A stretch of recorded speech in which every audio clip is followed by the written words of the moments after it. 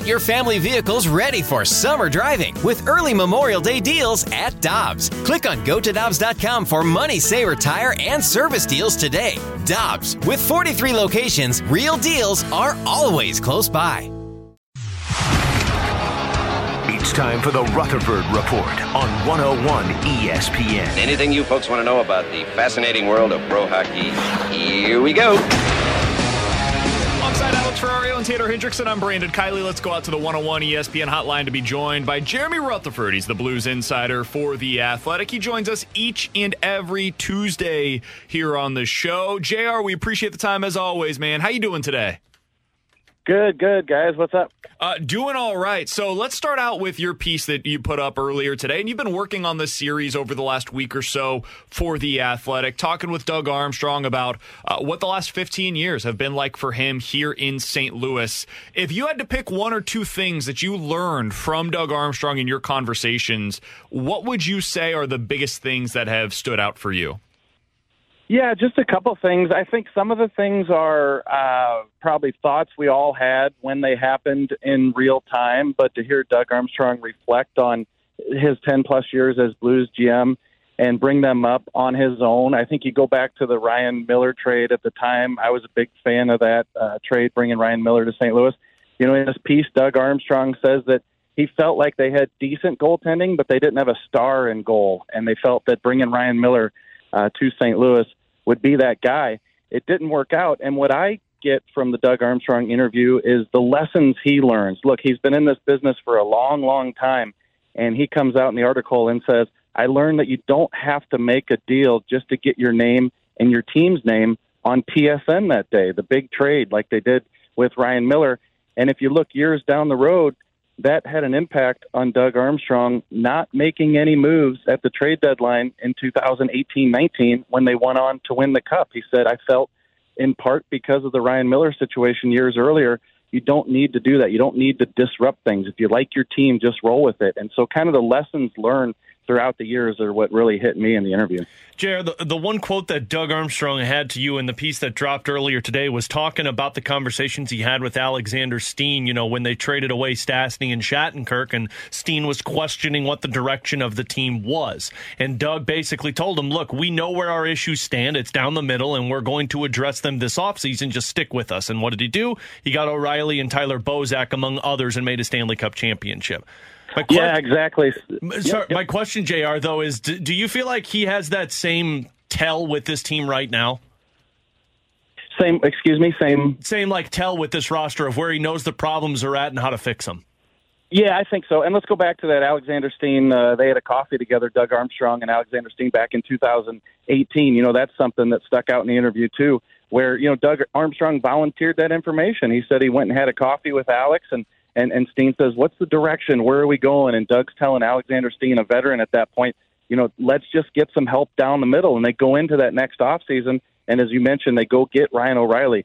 Doug Armstrong points out that also if that Ryan O'Reilly trade is made 8 hours earlier, they don't get Tyler Bozak. And Tyler Bozak was a big part of that Stanley Cup run. So they don't sign Tyler Bozak in free agency if that Ryan O'Reilly trade gets done earlier. So that's something that comes. I think, to answer your question, that Doug Armstrong does have a definite feel for the situation right now.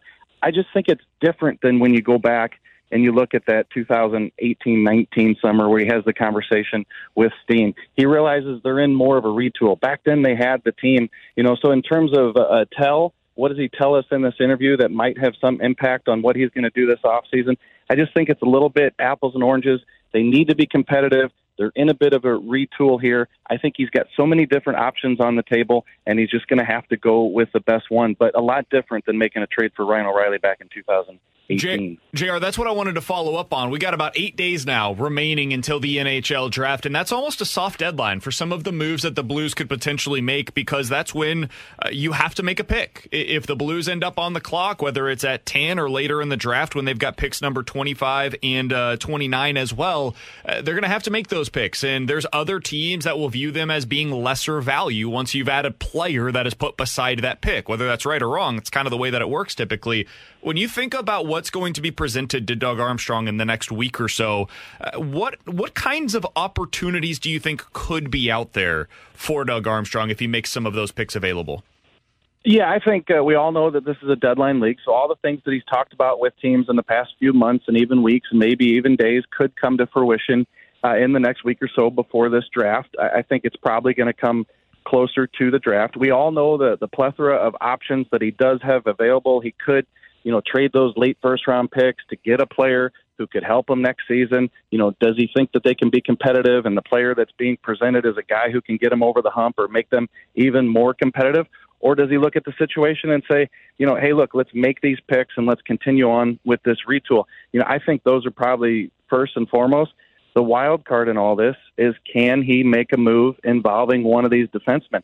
That's what's going to unlock the key to make some sort of bigger push or have some cap room to do something or just change the dynamic of the roster. Unless you're able to move one of those contracts, unless you're able to free up some cap space, I don't know that he can do anything else in terms of adding multiple players to make this a competitive team next year. So if that's not presented, then I believe they make the picks. Maybe they trade one of those late first-round picks for a guy who can come in and help them, but I don't think that's going to be a big name or anything like that. So still many options on the table.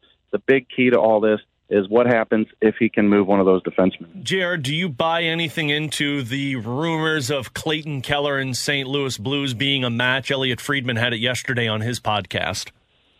Yeah, that's one that I don't kind of dismiss. I think that he's a player who fits that age range. I think he fits the production. He showed that he could come back from the injury. The whole hometown thing aside, grew up in the area. I don't put too much stock into that when it comes to Doug Armstrong making a move like that. Is the player a fit for this organization? I think he is, not only for now, but also for the foreseeable future. That's something that I think there could be some stock in. And really, that comes down to whether or not the Blues would be willing to move Jordan Kyrou in such a deal, right? Because that's the only way that you could make the money work and probably the type of piece that Arizona would be looking for in return. Am I kind of reading that one correctly in your mind? It could be. I think you're probably right. But the one thing I'll say is this, in talking to some people these past few weeks and months, with the whole Matthew Tkachuk thing coming up again because he played so well in the playoffs, with Jordan Kyrou, even though he had a tremendous season in terms of offense, a lot of question marks about him and his future.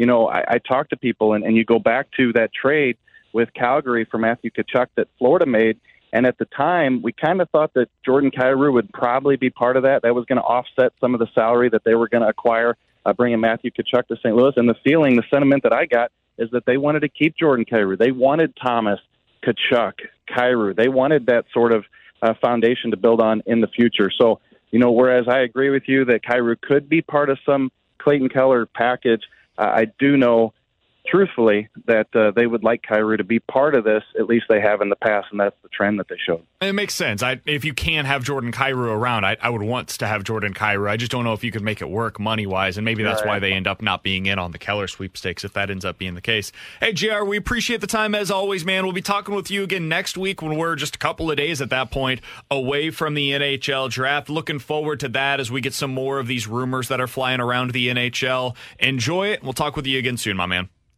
Sounds good. Thanks, guys.